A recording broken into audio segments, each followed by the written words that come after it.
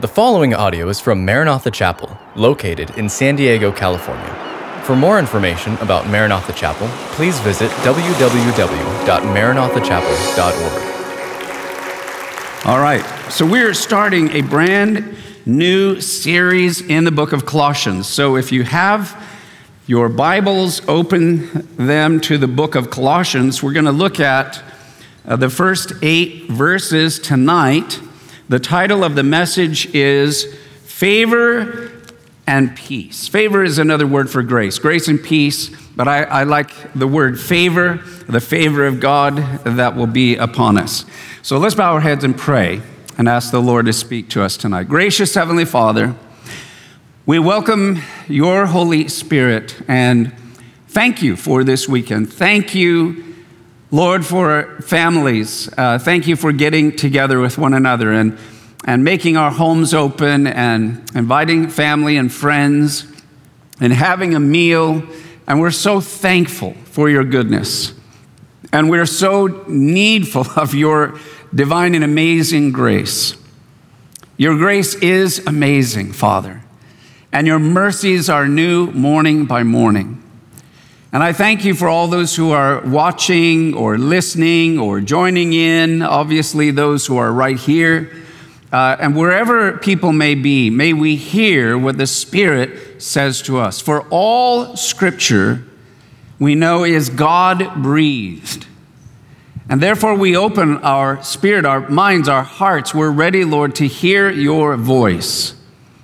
And as Paul wrote this letter to an ancient church, because it is your living word, it speaks not only to the ancient church of Colossae, but it speaks to the modern church of 2021, all over the world, and how we need the message that you divinely downloaded and gave through the Apostle Paul.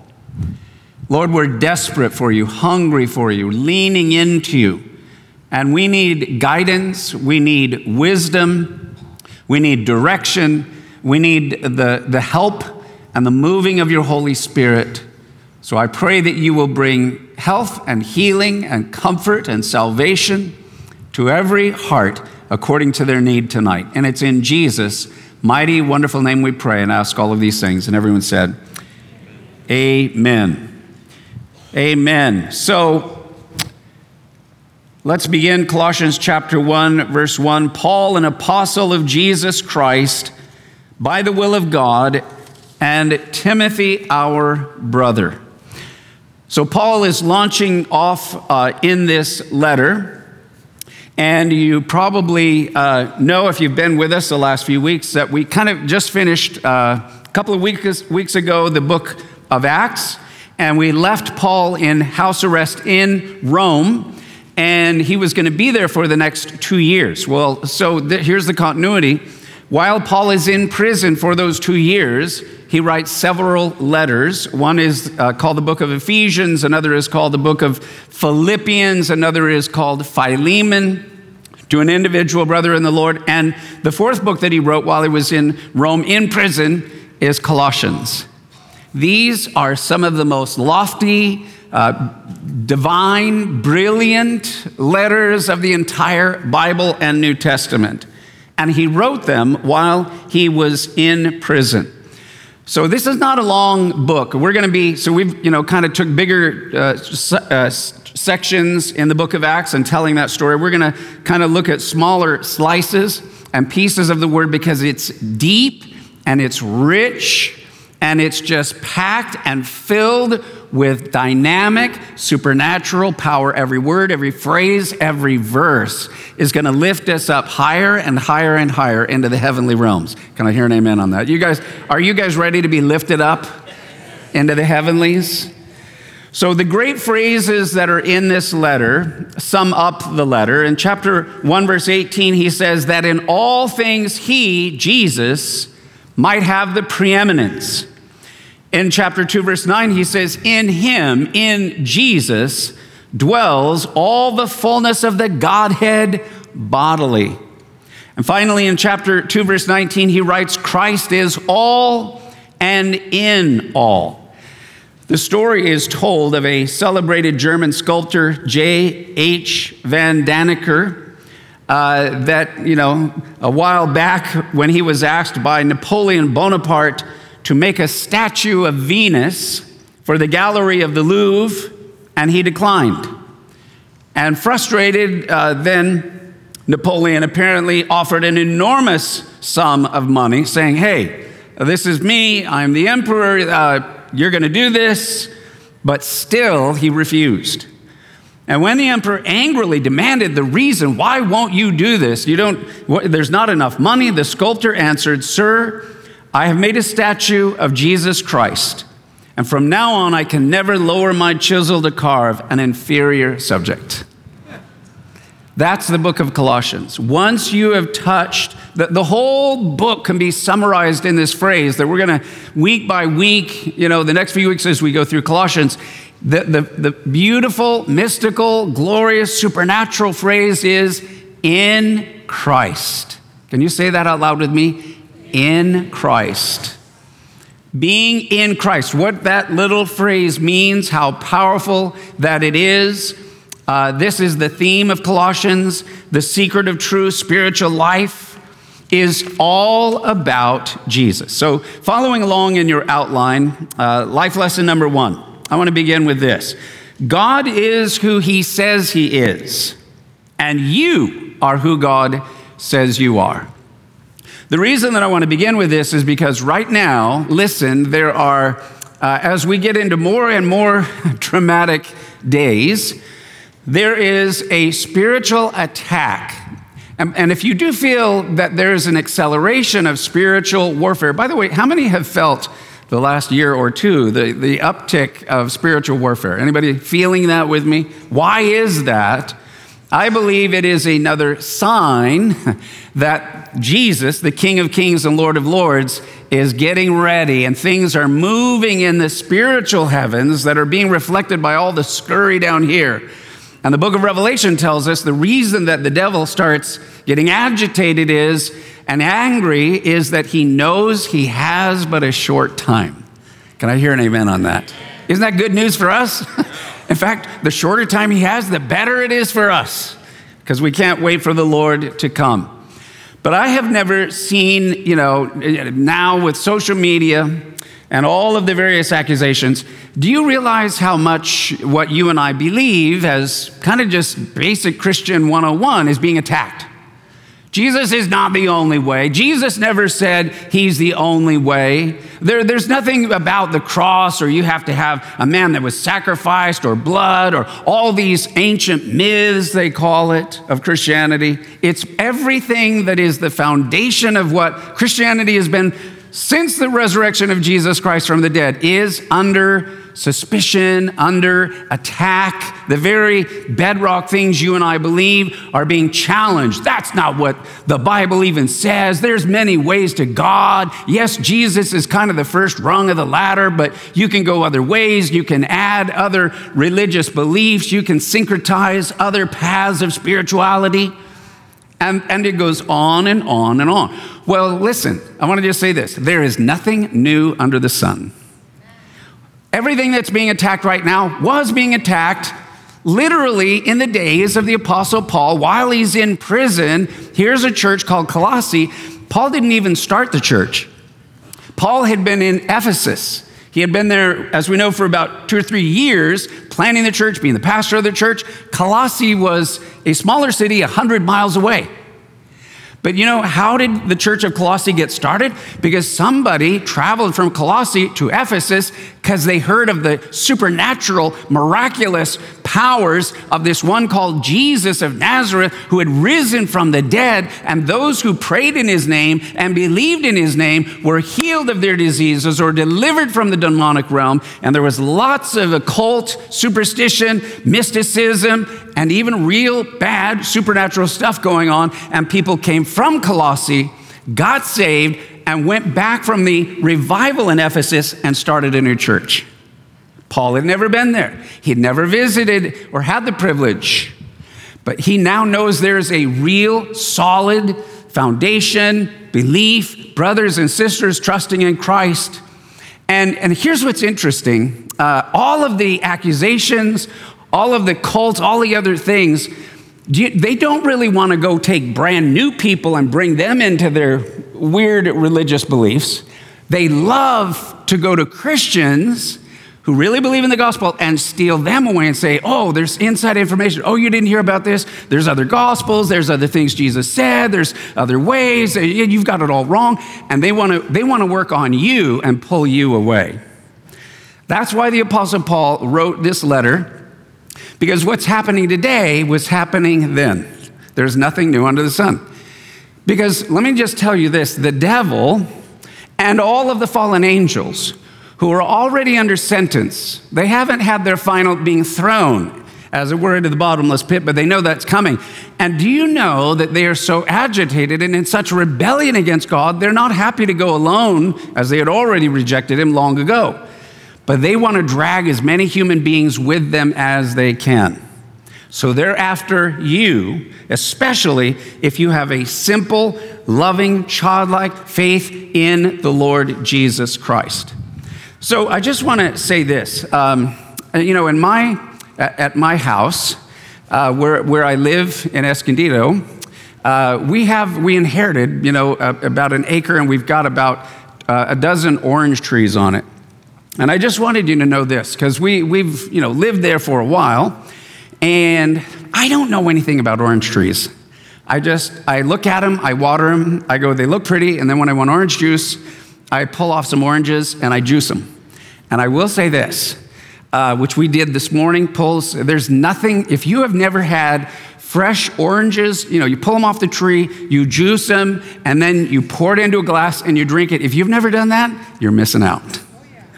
There is nothing like it in the world. But then finally, we've been there for over 10 years, and they weren't looking so good. And so we had, one of these guys that knows all about trees, and he goes, oh, man, well, look, your trees are getting sunburned. You need to cover them with this special kind of paint here, and there's aphids on there, and then there's little bugs that come in, and so it needs some treatment, and it needs a little bit of help. Because the trees that we have apparently are about 50 years old. And they said, he goes, but don't worry, they got maybe as much as 50 years left in them. And they produce oranges here in Southern California all year round. So I want those rascals to keep living. So what he said is, it's not a lot, but with a little bit of treatment, you can prevent all of this weird stuff that is trying to come and kill your tree, and you can protect it. What I want to say to you is that the enemy is trying to spoil the leaves of your tree or, taint the fruit of the Spirit in your life with wickedness, with lies, with despair, with discouragement, with fear, with anxiety. Maybe I don't know what it is that I really believe, and he wants you to drift off into another area. So the book of Colossians is healthy. It is like getting fresh soil. It's actually about getting refreshed with the water of the Holy Spirit and being cleansed so that your fruit is bright and that it is sweet and that it endures. Amen? Amen. All right, so look with me. Let's read again in verses 1 and 2. It says, Paul, an apostle of Jesus Christ, by the will of God, and Timothy, our brother, to the saints and faithful brethren in Christ who are in Colossae, grace to you and peace from God our Father and the Lord Jesus Christ. So I want you to note this, verses 1 and 2. We have received divine favor. Notice here in verse 2. So Paul, an apostle of Jesus Christ, which means a sent one, it's by the will of God. So God's grace to Paul's life, he didn't earn it, he didn't deserve it, but God just called him. And Timothy, our brother, to the saints and faithful brethren in Christ who are in Colossae. To the saints. Now, you and I have heard of saints, but usually when we hear of saints or we think of saints, it is somebody that has been canonized. Someone who is, they've done so many good deeds, and then they're examined and their life is looked at in different perspectives, and then they have to be qualified, and then there's a vote that may be taken, and then they become a saint. But what's interesting about all I'm saying is, just going to the Bible, the Apostle Paul is writing to an entire church congregation. Not just to the leadership, not just to the minister or to the pastor or the missionaries, but he's writing to the whole church, and he calls every single one of them a saint. And so what Paul's revealing is, if you are saved, it's because you're in Christ Jesus, and that then Christ is in you. It has nothing to do with your good deeds. It has nothing to do with your efforts or your personal holiness. It is the word saint means holy one, and you are made holy by virtue of who is in you, the Holy Spirit, the very Spirit of Jesus Christ. He is holy, he's in you, therefore you are holy, and therefore you are already a saint in Christ Jesus. Did you know that? You're a saint. You are a holy one.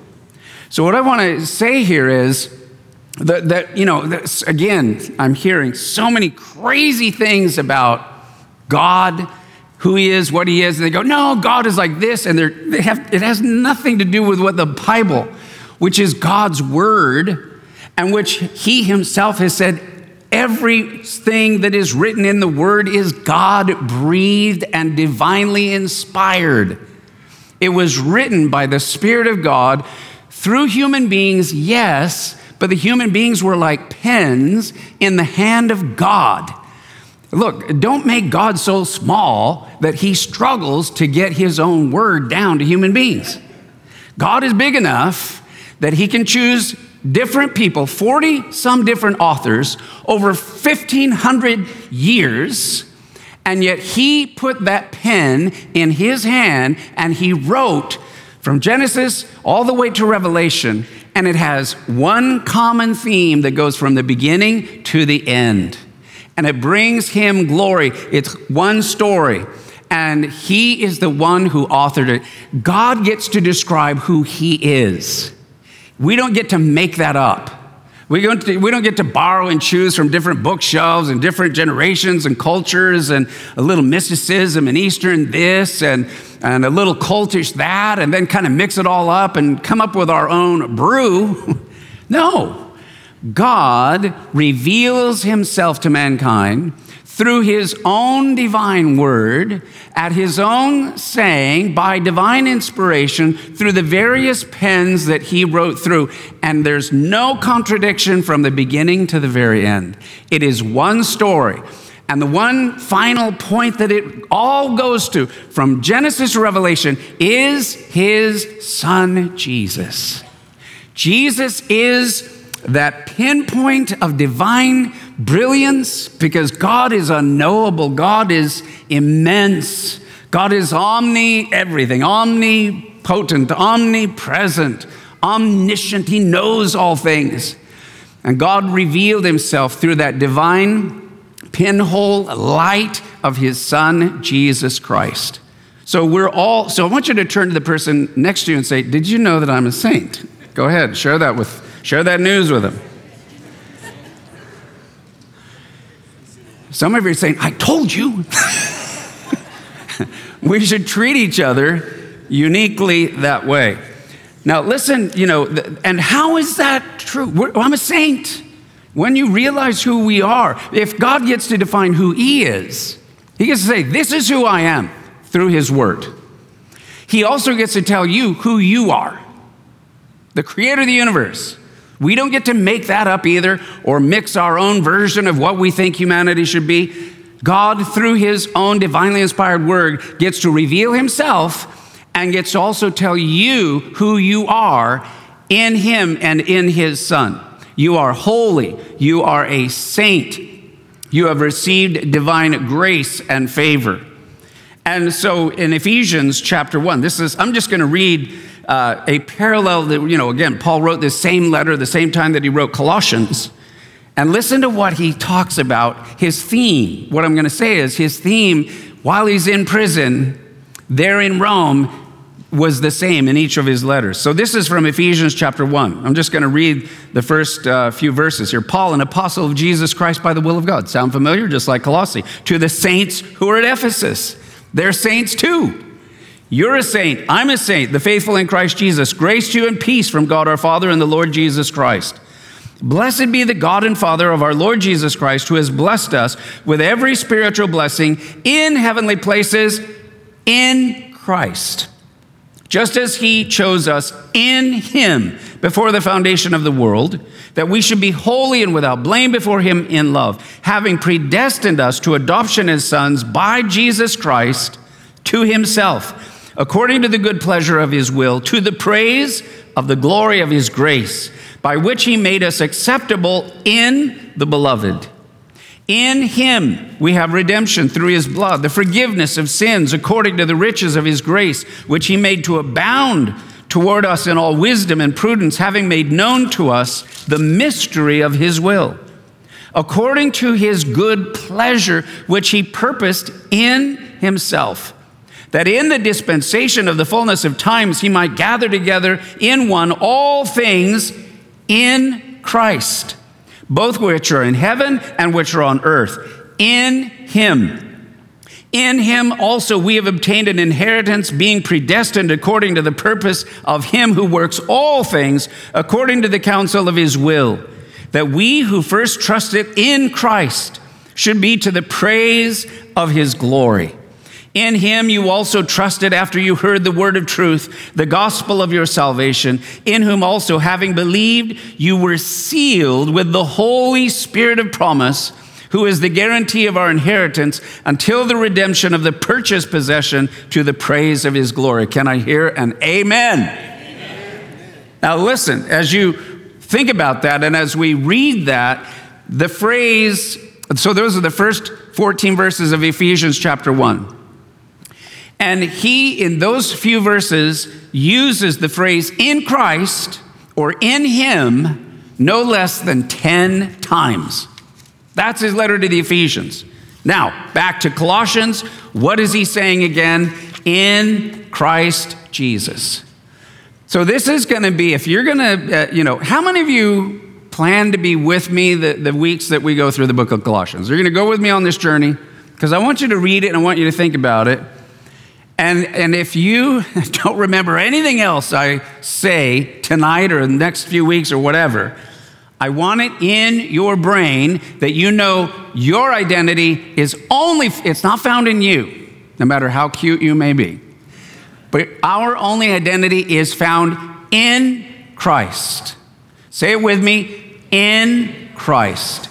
Did you know 2,000 years ago, and even to this modern time, archaeologists who have gone all throughout Rome and all of the catacombs in Rome, back to the days when there were Christians in Rome and they were throwing Christians to the lions, yes, in the Colosseums of Rome, that there are hundreds of nameless slabs of those who died in the catacombs of Rome, which carry this inscription over and over and over and over again in Rome, in Ephesus, in Philippi, in Colossae. And they don't put, it's not their name, but you know it's a Christian because it says in Christo. In Christ. That's a soul. It's a brother or sister. We don't even know their name. They're nameless, but we're going to meet them in all of the glories of heaven and eternity. And what they put on their tombstone was, I was a sinner, but now I'm in Christ. And many times the corollary underneath that would be, and in peace, testifying of the radical newness and the joy which they found in Christ. So Paul says, verse 2, grace, so to the saints, faithful brethren in Christ who are in Colossae, grace to you and peace from God our Father and the Lord Jesus Christ. So I want you to know this. Everything with Paul is sealed with grace and peace. Did you know that 2,000 years ago in the Roman Empire, How would you say hello? Like if you're in Hawaii, you say aloha. And in ancient Greece, they would say grace. That was the way you greeted one another, was with the word grace. But it took a different meaning with the Apostle Paul. Grace means undeserved favor. And then what's beautiful about the other part is that he says, so we're in grace. We have divine favor. I want to take just one moment and say this about divine favor. You have, because you are made in the image of God, divine favor. The very fact that you are a human being and that you came from, the beginning of creation, out of all that is in the universe, out of whatever other galaxies there are, whatever other forms of life there may be, and we know the entire angelic realm, but know this, you, because you are made in the image and after the likeness of God, are the most special creation in the entire universe. You are special, absolutely unique out of the whole of God's creation. And in fact, what little bit we know of the angelic realm is on the one side, for like the holy angels, they marvel, as Peter writes, and their mind is blown, if that's possible for an angelic mind to be blown. Their minds are blown with the love that God has for human beings. Made for a little while, a little lower than the angels, yet destined, because we're made in the image of God, to one day rule over the angelic realm, that they are heirs, they are ministers to the heirs of salvation, but they are fascinated with us because God, and through his Son, left heaven, came down to the earth into a world of pain and suffering. Angels don't know pain and suffering. They know heaven. They know the glory of God. They know the throne of God. They know perfection. But he came down into this fallen, broken world through the incarnation, related to us, and then took our sins upon himself, and then died, and then resurrected, and now is calling men and women to come after himself. Every angel considers it a pleasure and a joy and an honor to serve you. You are unique. You are special, even in the angelic realm. On the fallen side, they're jealous of you, because in reality, we have replaced them. We are the darling of the heart of God. So you have divine favor. God loves you. And you didn't have to do anything. You didn't have to perform anything, special. Just by virtue that you exist, that you were created, you have grace. You have divine favor. You have the heart of God. For God so loved the world that he gave his only begotten Son, that whoever would believe in him shall not perish, but have everlasting life. While we were yet sinners, when we were in rebellion against God, he loved us so much that he gave his only begotten Son. How much more then does he love us now that we've turned around and faced him and run to him and called on his name and received his love? Do you hear me? You are the most special of all the universe. You have divine favor. Wherever you go and the favor of the Lord is there, it's from the Lord. So that's the Greek greeting. And then how do Hebrew people greet one another in the morning? Shalom. Everybody say shalom. And if you're from the south, you say shalom y'all. So, shalom, peace. But I want you to know this. Peace is not just, it is more than just the absence of trial and tribulation. Because obviously in a fallen, broken world, you can't have something like that. It's not. That's why we pray for thy kingdom come, thy will be done on earth as it is in heaven. It's not here yet, but you can still have the shalom of God. The shalom of God is the peace that does not come from outward circumstances, anything on the outside. The shalom of God comes from having, and here's where it's a divine peace. It's literally the peace that flows from heaven itself, and where it comes from is the presence of God. Wherever the presence of God is manifest, there's shalom. Where is he? He's inside of you.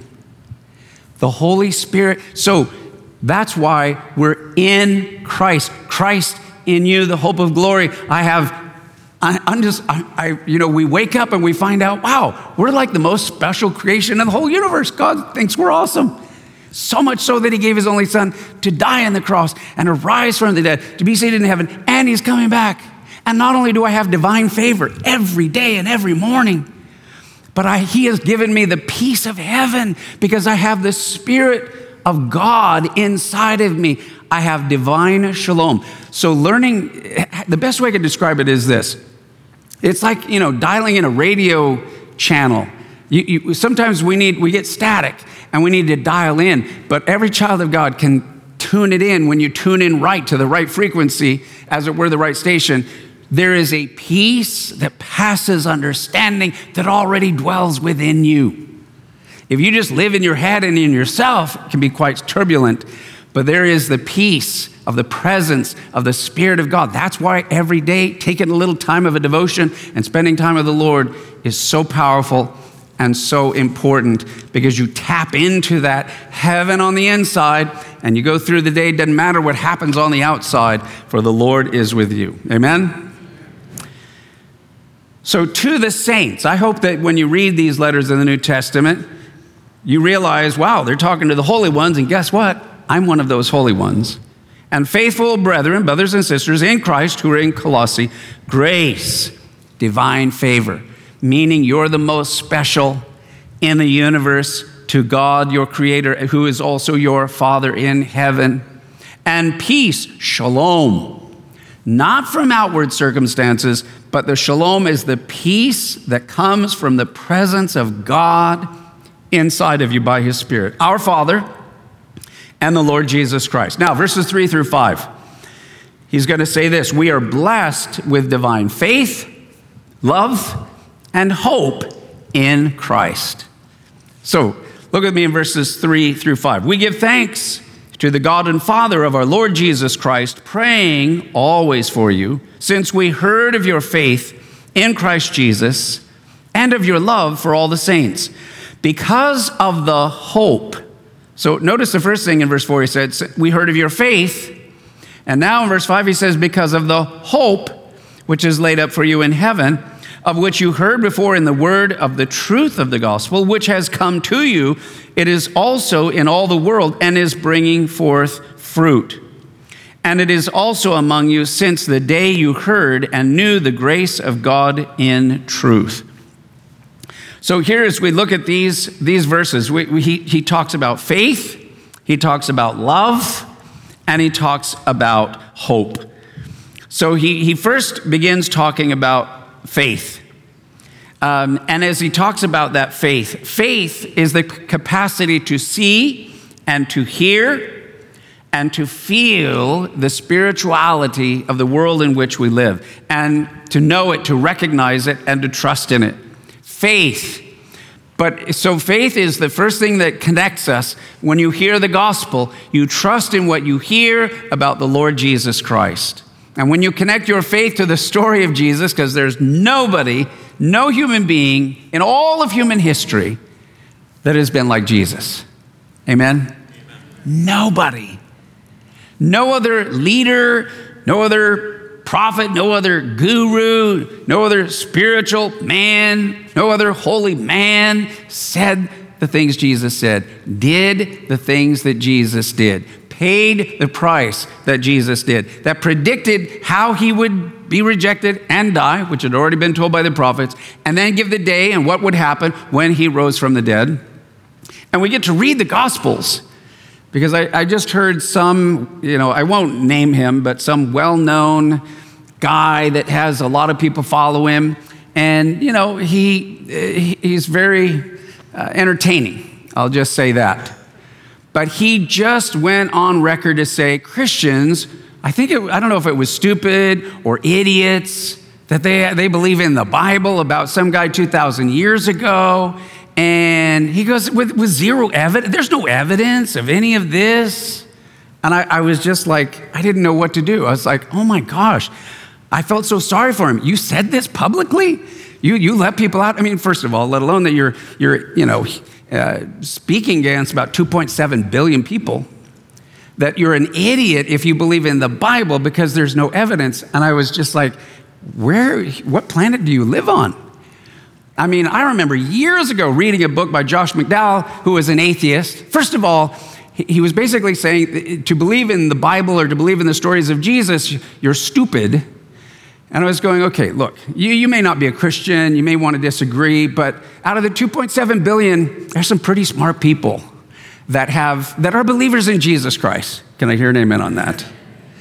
So whether it's C.S. Lewis, who was an atheist and brilliant man, and then came skidding with his heels into belief later in life, whether it's another guy, Josh McDowell, another atheist that studied the Bible to prove that it was wrong.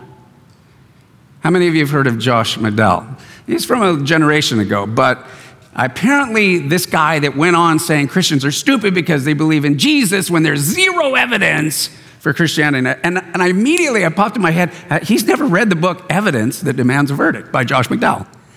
Josh McDowell wrote an entire book how he tried to prove that Jesus Christ and the whole thing and the resurrection, it was a fraud and it didn't happen.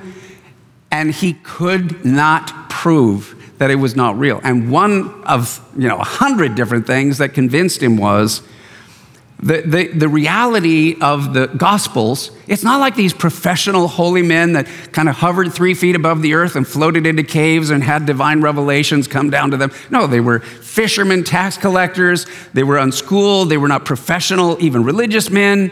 There were zealots among them. There were, crazy, and this whole group.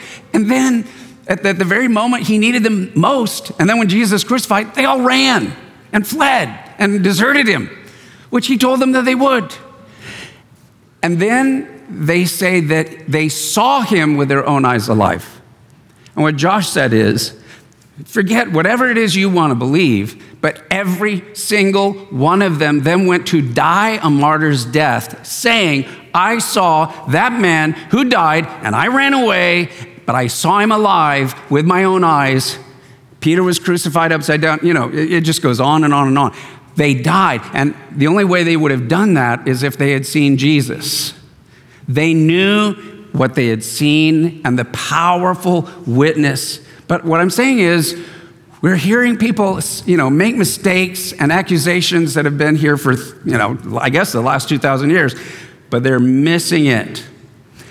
Faith comes by hearing the truth of God. But it's not faith in faith.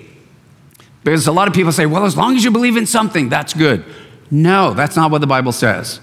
The Bible does not say, well, faith is good because at least if you're believing and trusting, kind of follow a spiritual path and it'll take you there. No, the Bible says the object of your faith has to be correct also. Faith is necessary, but the object of your faith has to be legitimate, one that you follow, believe in, and trust in, and that alone that brings salvation is faith in the person of Jesus Christ. Amen? Faith in Jesus and in him alone. Secondly, Paul mentions love. And for Paul, faith proves its reality by expressing itself through love. Loving God is seen in how we love one another. And we've all met people who claim to be good Christians. They're upstanding, they're honest, they're orthodox, and they're also some of the meanest people on the planet. Or they are very unloving. And that was true in Jesus' day. There were many religious people, Pharisees, we know the names, but they were unloving. And what Paul is saying is that if you are actually a child of God, then love is a fruit that should be in your life. Faith, but also genuine love. Those are the kind of people that Mark Twain had in mind when he said, yes, he is a good man in the worst sort of way. Meaning he's good, but he's just mean, or he's not loving. How many of you say, I don't want to be like that? I want to be a real Christian, a real child of God. So I love the beautiful thing that rocked the Roman world in Rome, where Paul was, in Ephesus, in Philippi, in Colossae, in all these different cities was, you want to talk about the race wars and the division that we're having right now? crank that up about 10 or more times. Go back 2,000 years ago into the very brutal Roman world. You don't cross this road. You don't cross this bound. You don't go to this barrier. Everybody was segregated and had their place. And wars and division constantly in every community, in every city. And only by the Roman law and military could they thump it down. But there was something going on where you would have a Scythian, a barbarian, a Jew, a Gentile, a male, a female, all these groups, slave, free, educated, uneducated, and they all loved one another. It blew their mind. They had never seen anything like it. And people then were drawn to that. There's something in humanity that says, you know what? At the bottom, we can draw the lines and divisions that we want, but when you drain it all out, we're all human beings. We want to belong to the human family. We care about people. We love people. We want to help people, not hurt people, and finally treat one another as human beings that are made in the image of God. And that's what Jesus did. He exploded the potential with which we were made in his image to be a family and a community. And people said, finally, I've been looking for something like that. And that's what happened in the Jesus movement. It blew all of the triggers and all of the things that you can't do. You got to look a certain way and dress a certain way and act a certain way, and it just blew it all up. And that's, does anybody say amen with me? We need a new revival like that today. Blow up all the divisions and why I'm not for you. Because the thing, you start drawing lines, the next thing you know, you're drawing lines with your best friends or within your own family. And it all breaks apart. The reason that the church really pierced the heart of Rome is that all human beings are looking for that unity and that healing and that oneness to be able to come together. Finally, thirdly, so there was faith, there was love, and finally, there was hope. Paul celebrated the hope that we have. And it's just beautiful, the truth of the gospel and the hope that we have because of the grace of God that is in him. Hope. The hope of heaven. The hope of heaven that comes into your soul. The hope of heaven. So let me just say this. In your mind right now, I want you to think about looking up, and you're going through our atmosphere, and now you're going up past the moon, and now you see the first star out there we call the sun, and then you got all the other planets in our little solar system, and then you go out and there's other solar systems, and then there's other galaxies, and you just keep going and going and going. And then somehow way at the end of that we still have not seen the end of, there is another realm that is real. There's no way man is ever going to get there from our little efforts here. We've been to the moon, and now they want to go to Mars. Woo! We got a long way to go. I just want to say this. The only way it's going to work is for heaven to come down this way, not us trying to get up and go that way.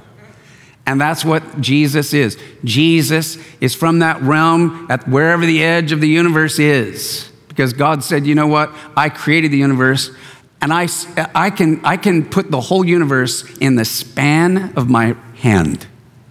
That's how big God is. The universe is that big to God.